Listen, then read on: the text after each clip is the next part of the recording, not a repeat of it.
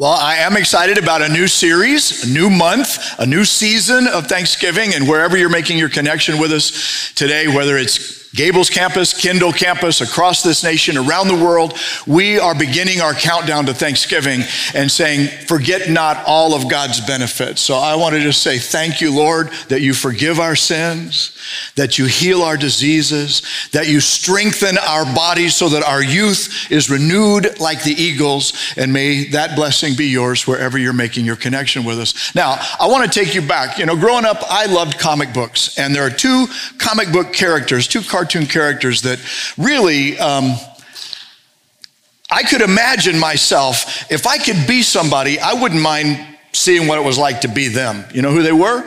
Uncle Scrooge McDuck. I don't know if you know him. Top hat, spats. I mean, he's a wealthy big business magnate and adventure capitalist is what he calls himself. And he was the financial backer of many of the zany ideas that Gyro Gearloose would bring in. And Uncle Scrooge would help make those things happen. McDuck was not born into wealth. Actually, he earned it as an immigrant who came to this land and then worked his way up the financial ladder to great wealth. And the thing that I remember about McDuck most was when he loved to dive into his money bin. And I could just imagine, when he would dive in and I could hear like the coins go ching, ching in my mind as a kid, just thinking, what would that feel like, you know? And then there was Richie Rich.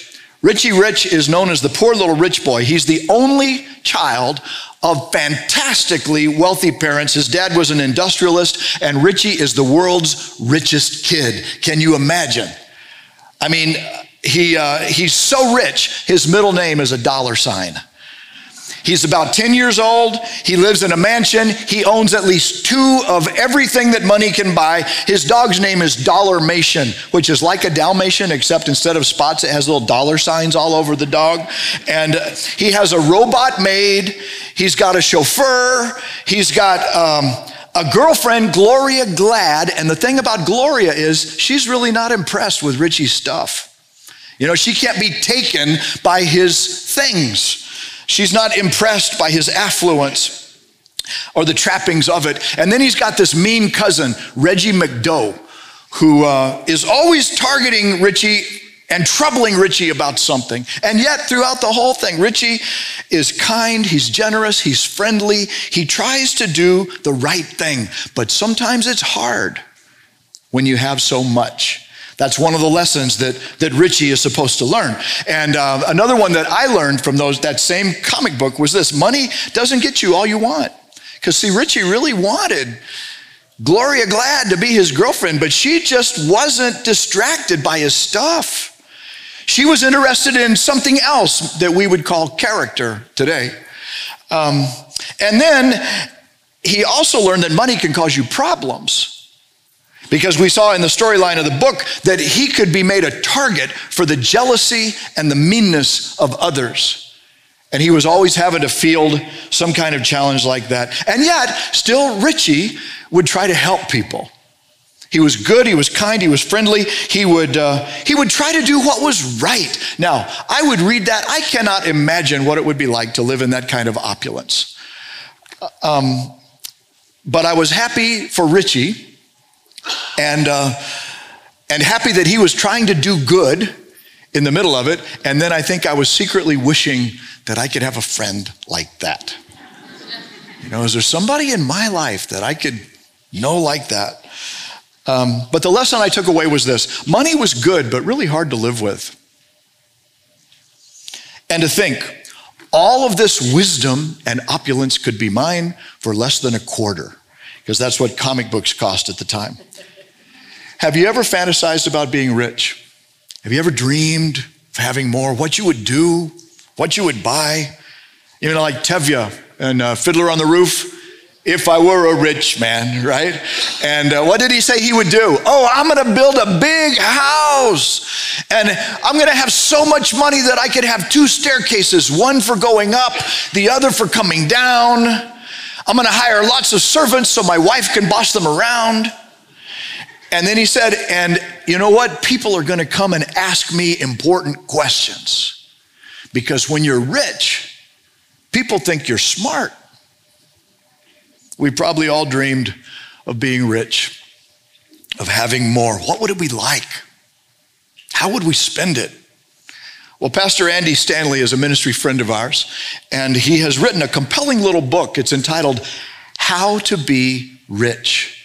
And in it, some of our groups are actually using it during the month of November to kind of count down toward Thanksgiving with gratitude. And in that book, he asked just a few questions like this one. You ever stood in front of a closet full of clothes trying to find something to wear? You ever trade a perfectly good car for another perfectly good car? You ever killed time on your cell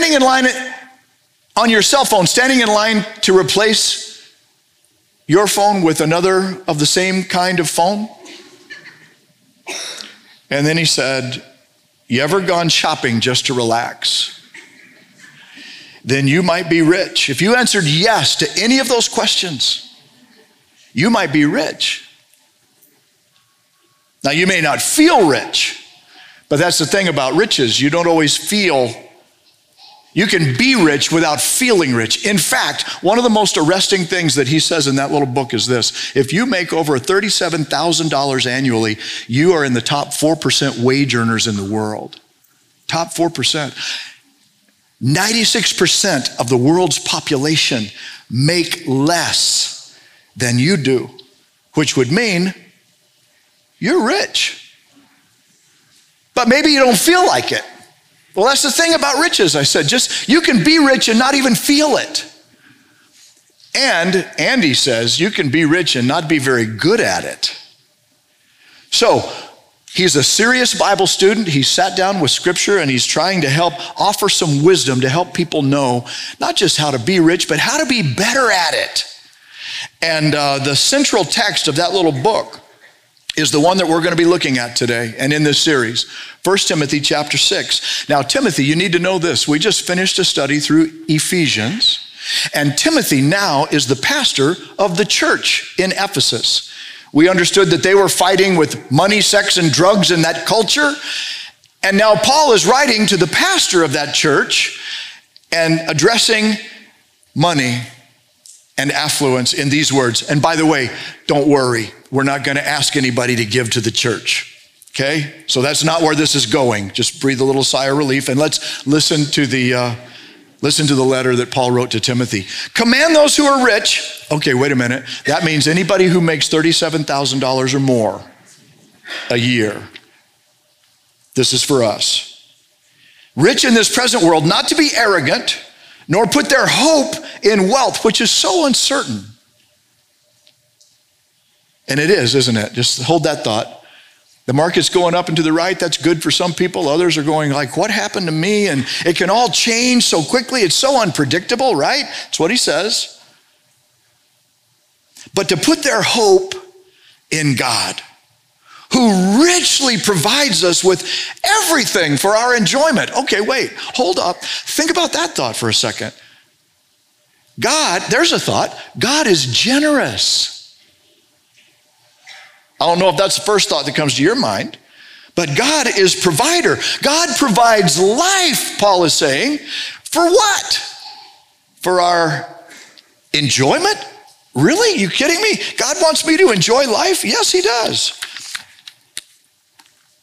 God richly provides. Why? So that you can enjoy life. Why? How? He says, command them to be good, to do good, to be rich in good deeds, to be generous and willing to share. And in this way, they're going to lay up treasures for themselves as a firm foundation for the coming age so that they may take hold of life that is truly life. In other words, here's a new thought too. For some of us, you can prime the pump in this life for an even better return in the next life.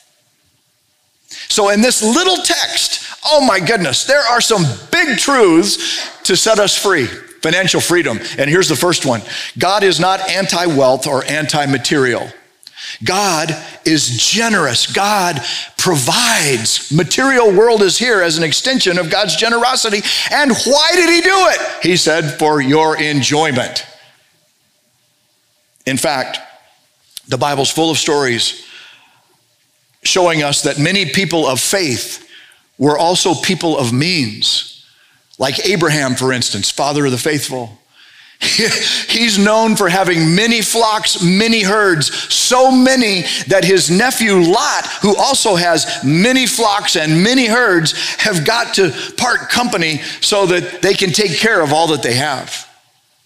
Job, another story that we've studied not so long ago. I mean, on the front end and the back end, I know he had problems in the middle of his life, but oh my goodness, on the front end and the back end, he was pretty affluent. King Solomon, wealth, wealth, wealth.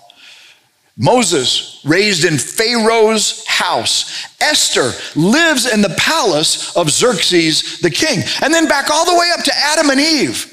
I mean, the first humans, according to the Bible's creation story. And God, here's what God does. He just gives them the world. Serious? Yeah. He makes everything, and then he makes them, and he says, no, it's yours. Manage it. Enjoy it. It's a gift from God, meant to be enjoyed with God. And then Jesus. Now we know Jesus, his ministry involved people from every economic level. The poor, the outcast, the marginalized, for sure. Yes, yes, yes. Sometimes that's what comes to our mind first. But did you know also the materially rich? Nicodemus was a very educated, very affluent, very well-heeled leader in first century life. And his is one of the first stories the Gospel of John tells us. Conversation Jesus had with Nicodemus. His friend, Joseph of Arimathea, was also very educated, very affluent, and is the man whose tomb was used for Jesus' burial, Joseph of Arimathea. Matthew and Zacchaeus. Oh my goodness, these guys are filthy rich. You know why? They're tax collectors. Everybody knew, however they made their money, it wasn't the right way. But Matthew, Jesus said, I want you to follow me. And Zacchaeus, Jesus went and said, I got to have lunch with you. Check their stories out. Simon, who was later called Peter, he was a homeowner, we're told. And his extended family lived in the same house with him. His mother-in-law lived right there in the same house, then Luke's gospel, it says that women were supporting Jesus' ministry from their means. So women of means, like who? Like Joanna, the manager of Herod's household. She was in charge of the king's household, and she's underwriting Jesus' ministry. And then, let's back all the way up to Jesus' birth. These magi were invited to the party, and what did they bring? Very expensive gifts. From the world they came. Maybe you know this story. Jesus and the blank young ruler, the rich young ruler is how the story goes. And of all the stories in Jesus' life, this was one of the very few where it says Jesus loved him. It says Jesus looked at him and loved him. What are we supposed to take from this?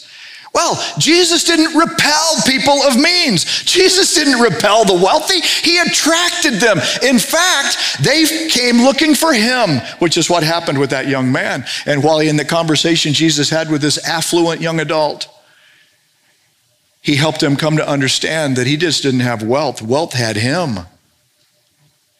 He wasn't free. He was trapped by his wealth. He was rich and he was trapped. But here's what we're supposed to take from this. God isn't anti-material. God is generous. God provides life and this world for us and our enjoyment. Now study that on your own. Check out your own Bible for that. But what it means to me is this. It's not a sin to have wealth. It's a sin for wealth to have you. That's called idolatry. You're following the wrong God and you're not going to like the end result. Which brings us to another set you free truth. God doesn't want you to be trapped. How about that?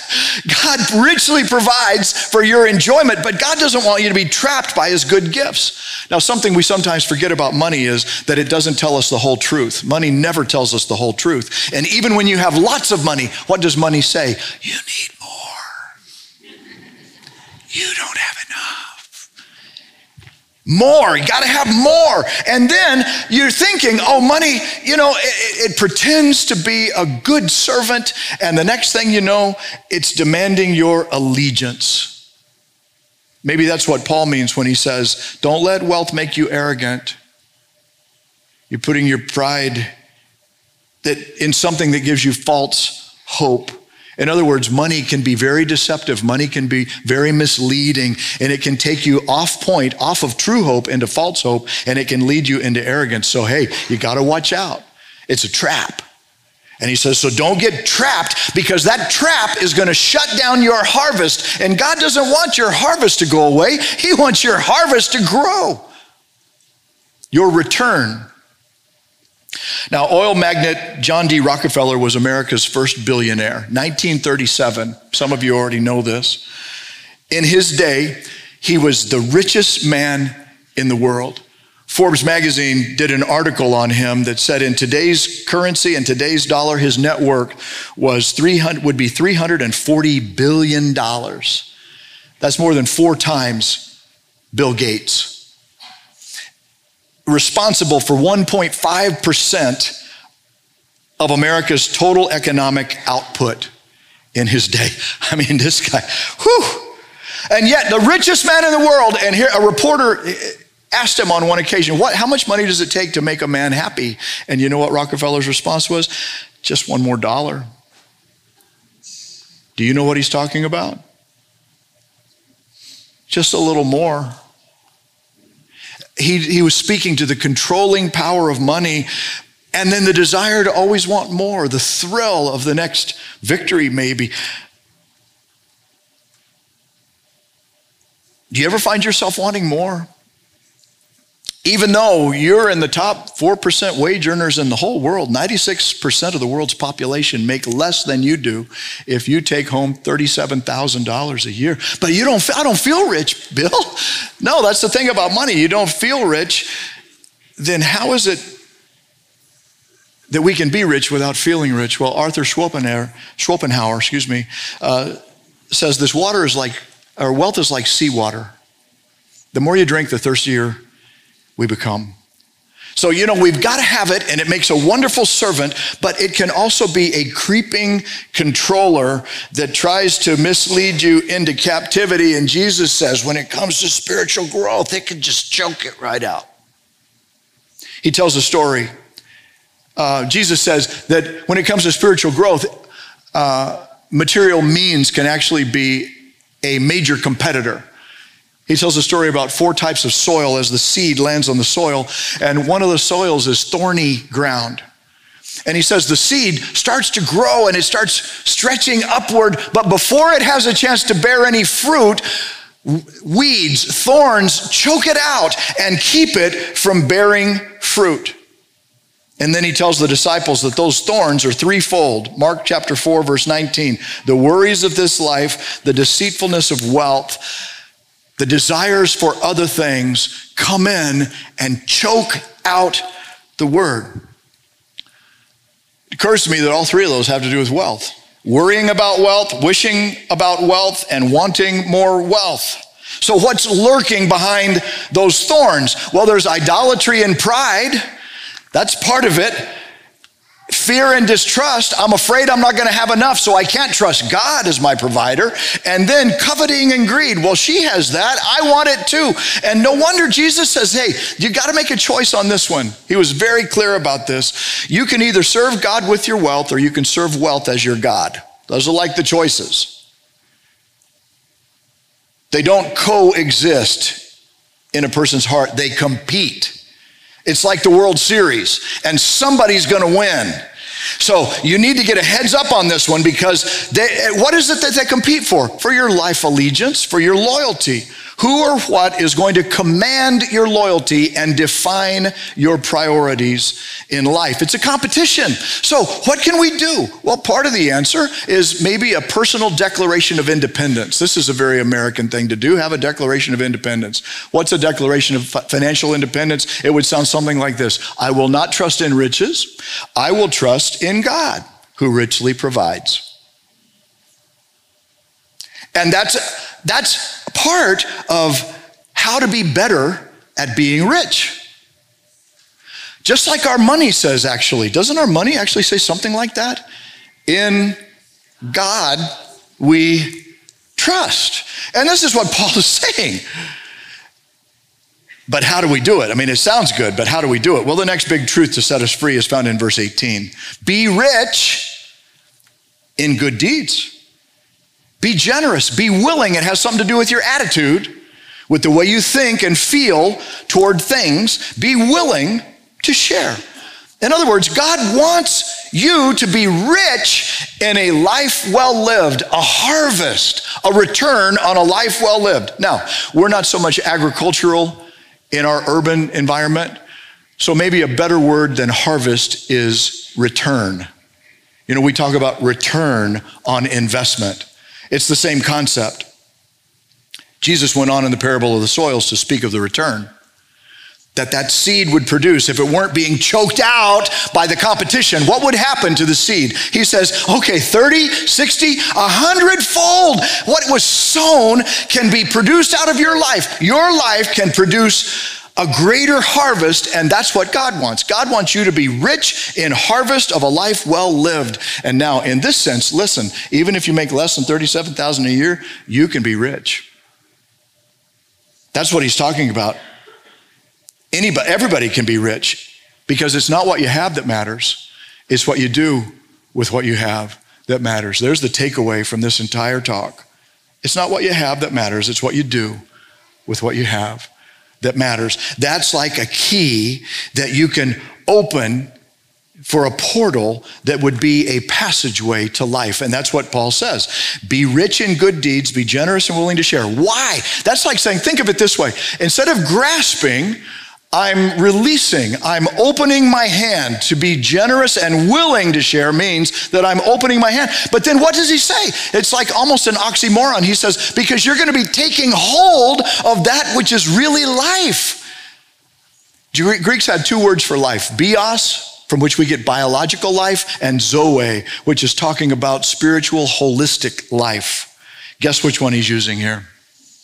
The whole spiritual life, spiritual quality of life. Life on another plane, not merely material existence, and yet true life on a spiritual plane. Paul's saying this: what you do with your material goods can actually open a portal through which you can lay hold of the most authentic kind of quality of life that there is. And we're going to see more of that in 2 weeks. I'm very excited about that message. I just finished the first take on it yesterday. But here's the point. God wants you to be rich, not just in material goods, though he's given us the world and all of our natural abilities, and he wants us to develop them as we discover and harness opportunities in this world to create harvest that then serves the greater good. This is the creation story still happening through us, but also the spiritual qualities that come as you choose to serve that greater good through an attitude that is willing to share. Now that's talking about hope. Hope, not false hope that says, oh, if I just had more, then. No, this is the true hope, the true invisible quality and virtue that says you can trust because of love. Trust God with your wealth. Don't trust your wealth as God. Trust in God. And then it's like saying, now trust God and do good through your wealth. Be generous, be willing. Don't be grasping, but learn how to live this way. And then trust God to generate more wealth so that now you're not consumed with what am I going to have? What am I going to drink? What am I going to wear? And that's what return looks like in life. God wants you to be rich in the return of a life well lived. Now, I mentioned John J.D. Rockefeller earlier. Did you know that he intentionally made generosity part of his lifestyle all through his life, from his very first paycheck? And check this out. Google it. Check the background stories out on it. But from his very first paycheck, he started tithing. 10% would go beyond him, beyond him, beyond him. And then all through his life, this was his practice. And then after he retired from Standard Oil, he stepped up his philanthropy even more, giving over $500 million away to educational causes, religious causes, scientific causes. And the thing about it was, he wasn't born to wealth. His daddy was not wealthy. His daddy was a con man. You'll discover that his daddy was a womanizer. He didn't get this from his daddy. You know where he got the values? From Eliza, his dedicated Baptist mom, who, though she was obviously naive in choosing a husband, turned out to be a tremendous mother. And those values that she gained from her daily time in Scripture were transferred to her son, John. And he lived them out. And oh my goodness, look what happened through his life. Now, but you're saying, but that was so long ago. Yeah, it was. But it was. America's first billionaire was actually a tither. Isn't that something? And then, but here's the story for today. You know of rookie quarterback Deshaun Watson. You saw this story before his injury, the heartbreaking injury. We're so sorry for that. But perhaps you saw the story of him donating his first NFL paycheck to 3 cafeteria workers at the stadium, who on the aftermath of Hurricane Harvey had lost pretty much everything. And he said, I want to do something for them. Here it is.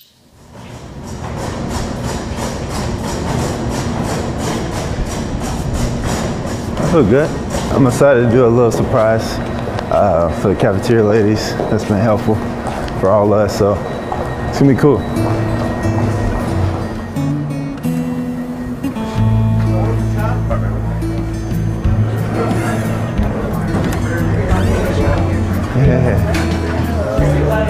Hey, how are y'all? Hello. For what y'all do for us every day and never complain. I really appreciate y'all.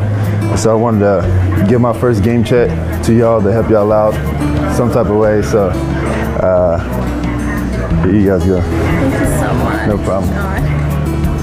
Can I give you a hug? Yeah. Thank you so much. No problem. Thank you so much. Thank you. Thank you guys. I appreciate y'all. No problem. Hopefully that helped.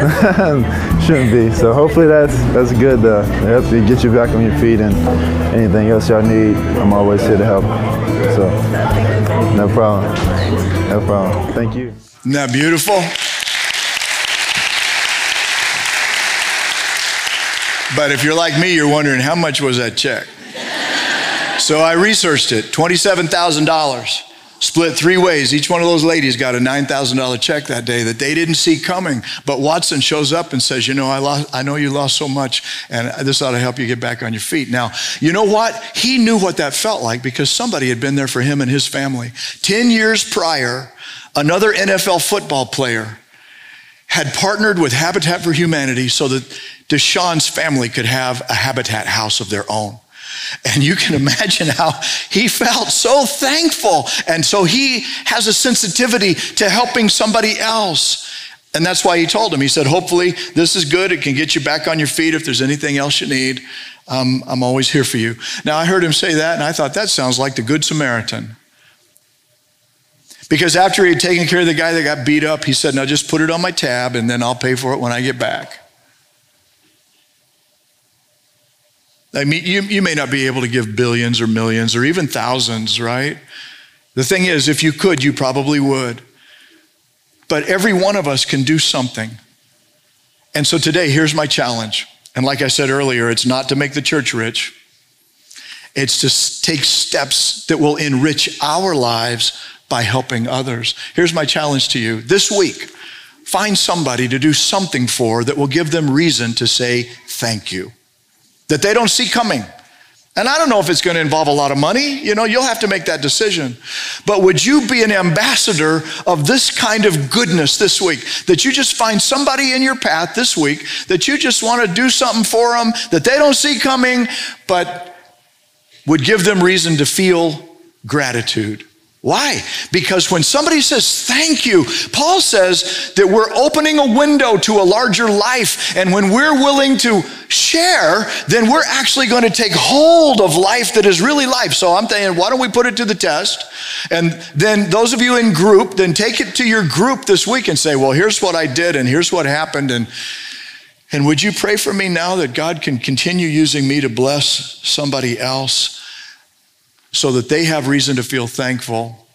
and I can keep taking hold of life that's really life. Okay, what are the lessons? Here they are real quickly. Enjoy life, don't get trapped, and live for a better return. Enjoy life. Don't get trapped, but live for a better return. How do I do that? Well, by remembering this. It's not what you have that matters. It's what you do with what you have. Would you pray with me? Gracious God, we thank you for the genius and the beauty and the wonder of life and the amazing privilege that's ours to have life and to share this world as your good gift. We make such a mess of things. Our history testifies to it. Our news headlines testify to it, that we are people in need. Would you forgive us, please? Forgive our sins. Forgive our self-absorption. Forgive our self-centered selfishness that keeps us always thinking about ourselves. Forgive us and cleanse us and free us and empower us that we might be more like you. And not only rich, but rich in good deeds. And this week, would you bless each person who's saying, yes, Lord, I'll do that. And would you give me eyes to see and hands to share and a heart to feel what you would take me into. Now, perhaps today you're on the front end of your spiritual journey and you'd just like to know, what is the life that is more than life? And how can I have it? Well, each week we offer a prayer and you're welcome to join it. Lord Jesus, thank you for loving me. Thank you for dying on the cross to remove the obstacles from me having a relationship with God. Forgive my sins and come alive in my heart, come into my life.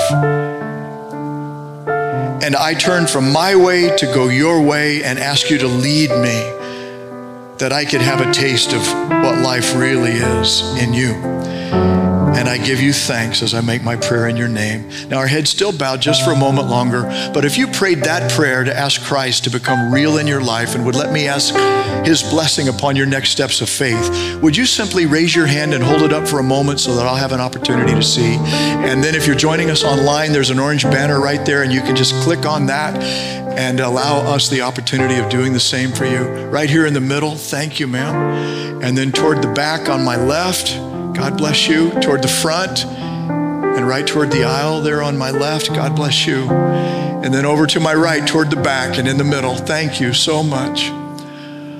Lord Jesus, we thank you that you love us, that you see each one who has just by uplifted hand is saying, my heart is open, my heart is hungry. And how we pray now that they would sense your life, breathing life into them.